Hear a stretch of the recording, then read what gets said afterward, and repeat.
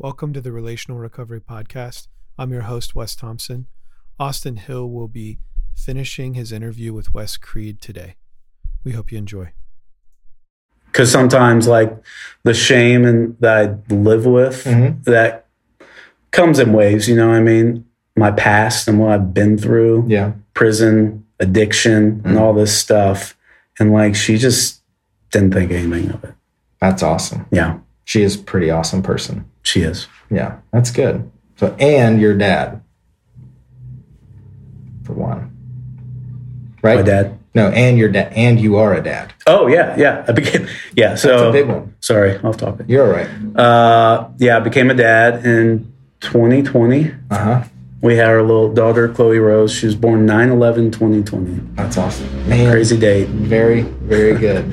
Yeah. The date no one wants to forget and the year nobody wants to remember. That is true, but she she redeemed addition. it. Yeah, she's a good addition. That's good. So, and then we got a little boy on the way in August. That is, congratulations, man. Yeah, it's crazy. That is really, really cool. So if we go full circle from where you started, when you first were introduced to the refuge in 2009, living in a homeless shelter, family praying for you, coming into the refuge. You're in the refuge. Stealing, robbing. Yeah. I always tell people, I mean, and this sounds kind of like materialistic or like I'm trying to brag, but I mean, in very simple terms, with a dramatic transformation, it's like I went from homeless, addicted to heroin, living at shelters, couldn't keep a job, not a dime to my name, to married. I own 3 homes, multiple vehicles, have my own business, a daughter, and another kid on the way. I mean, it's just, stuff that I never imagined would be possible. But that's not even, what makes my life great. Yeah, that is what does make your life great. I mean, being able to sit here and talk about this, honestly, I mean, that's kind of corny. I don't think about that every day. But, like, that's what truly feels fulfilling, being able to still talk to the guys. So I did end up fixing up that property. And then we bought the house I was living in that I wanted to buy from them. And so we had 2 properties next to each other. And after my wife and I moved out of that one, we fixed it up. And so now we have 3 units basically that we rent out over on Yale. For Project 614. Yes. That's good. And it's awesome being able to see.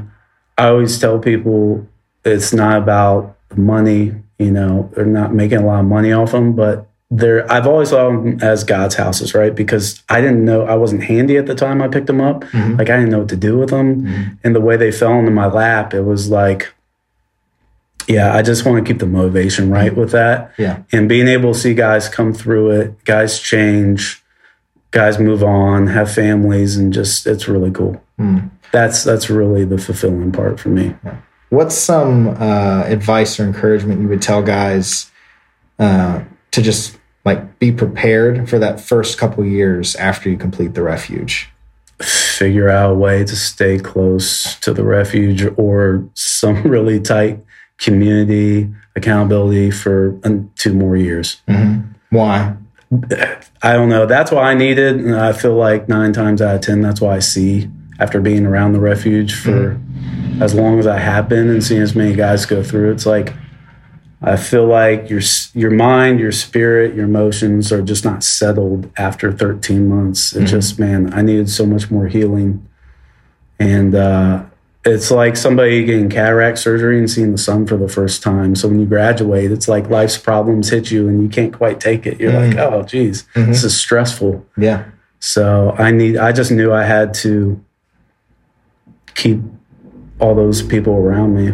That's awesome. And I hope anybody that's listening to this is encouraged by the long suffering that this takes. Like, it's not about, like, would you say the years that your life after the refuge has been, like, easy?